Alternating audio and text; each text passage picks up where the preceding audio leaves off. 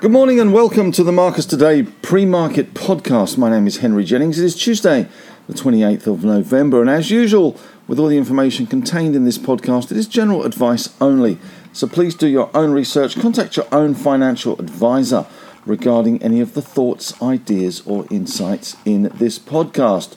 All right, well, let's kick things off as always, as we do, with scores on the doors from the US market, because that is the oh-so-important market that we follow. The Dow Jones down 57 points, or 0.16%, 35,333. Had a high of 20 points up and a low of 110 points down. So a pretty narrow trading range coming back from Turkey time and Thanksgiving weekend.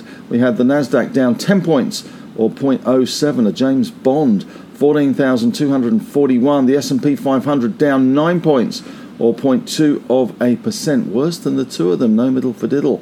And the Russell 2000, which was better on Friday than the two of them, worse today than the two of them, down 0.35%, or 6 points to 1801. The VIX Volatility Index perked up a smidgeling, up 2.1% to 12.72, still at very, very low levels. Compared to its long-term average, which is about 18-19. ASX SPY Futures up a whole 6 points, or 0.09%, 7,014. After that drubbing that we saw yesterday, 53 points down, or 0.76%, after a near 20-point rally on the open on the back of the SPY Futures, showing a positive start. We reversed all engines as metal prices in Asia slipped back. We had iron ore prices down. We had lithium prices also under pressure again in China, down 6% at one stage. So that really took its toll yesterday. Resources down 1.1%, and banks down 0.8% for a 53-point fall, or 0.76% for the day. Closing below that 7,000 level. Not that that's massively important, but round numbers do matter a little bit in markets. In European markets, easier as well. Stock 600 down 0.3, FTSE down 0.4, Germany down 0.4, France down 0.4 as well. Asian markets slipped yesterday, not massively.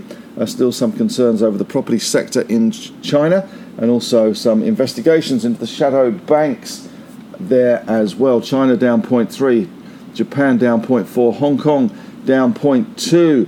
Looking at US bond yields, easier last night. 10-year yields 3.383 would be much better. 4.383, down 9 basis points. 2 years down 6.9 basis points, and the Aussie 10 down to 4.47, 6.2 basis points. Bitcoin fell nearly 2%. The Aussie dollar 66 cents, 66.04.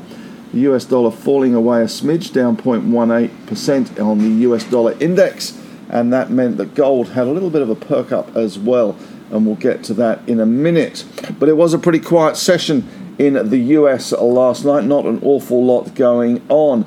Banks, pharma, food, chemicals, credit cards, energy and railway stocks were the underperformers. Big tech was mixed. Amazon was better after the weekend. Solid online shopping trends. The dollar was weaker on major crosses, and we are seeing a pretty quiet session after that Thanksgiving holiday over the weekend. So not a great deal coming out of the US. In terms of stocks there, Nvidia up 1%, AMD up 0.3%, Netflix down 0.1%, Meta up down 1%, Tesla up 0.3%, Amazon up 0.7%, Alphabeti Spaghetti down 0.1%, Microsoft up 0.3%. You're getting the idea. Not a lot of action there. US banks, though, a little bit easier. Bank of America down 0.6%, Goldman's down 0.4%, Morgan Stanley down 0.9%, CBA was down 0.9% overseas, ResMed down 0.9% overseas as well, UBS down 1.3% in Europe, Barclays down 1%, and Deutsche down 0.5% in European trade. As far as the metals prices go, we saw oil continuing to slide away. We do have that OPEC meeting later this week. We had Brent crude down 0.7%, 54 cents, just slightly above $80. WTI down 37 cents, or 0.5%, 74.36. Gold price up $12.30, 2014.3.62. Gold and tech stocks, two of the only sectors really yesterday that were up a little bit more on Genesis Minerals as well today in my article. We did see copper down 0.7, nickel down 2.2. Nickel continues to fall almost as quickly as lithium does. LME aluminium down 0.3, zinc down 1.1, lead down 1.6, and tin struggling down 4.6%. Iron ore unchanged, although we did see it slip a little bit yesterday in Asian trade. Lithium, though, closing down 3.1%. And we saw overseas miners, BHP down 1.1%, Rio down 1%, Glencore down 0.6%, Freeport down 0.7%, Vale down 0.7%, Albemarle down 6.3%, Sigma down 3.9%, and US and European oil and gas stocks a little bit easier. Shell, the worst of the bunch, down 0.9%. All right, turning to our market today, as I say, we have got a 6-point gain on the SPI futures after the 53-point drubbing yesterday. Not unexpected, to say the least. We do have retail sales numbers for October out today, and we may get some updates on Black Friday and Cyber Monday sales too. Online shopping deals as part of Cyber Monday are expected to entice, according to Reuters, American shoppers to spend a record $12 billion US. Maybe shop early for Christmas. Retail sales today, NAB is expecting weaker retail sales. They're looking for a 0.4% decline. Consensus is 0.2% higher. October was strong, up 0.9% month on month, and some payback is expected in October. That is, September was strong, up 0.9%. Stocks in focus today. We've got Collins Foods is coming out with their earnings. We've also got AGMs today from Helios, Link Administration, Mesoblast, PointsBet, and Ramsay Healthcare as well on the card. So there's a little bit of action going on today, and we do get some US data out tonight as well.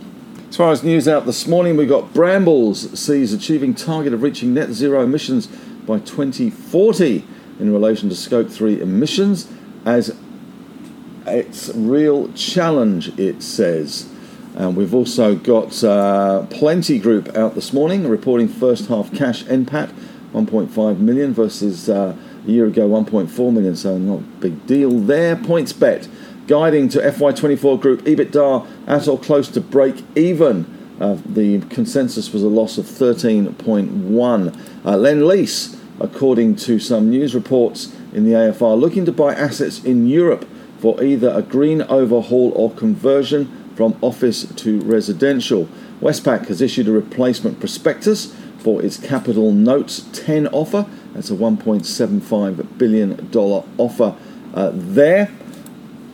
Not an awful lot in broker moves. We do have Aeris downgraded to neutral from outperform at Macquarie. Target cut to 15 cents from 28 cents. Well, they got that completely wrong, didn't they?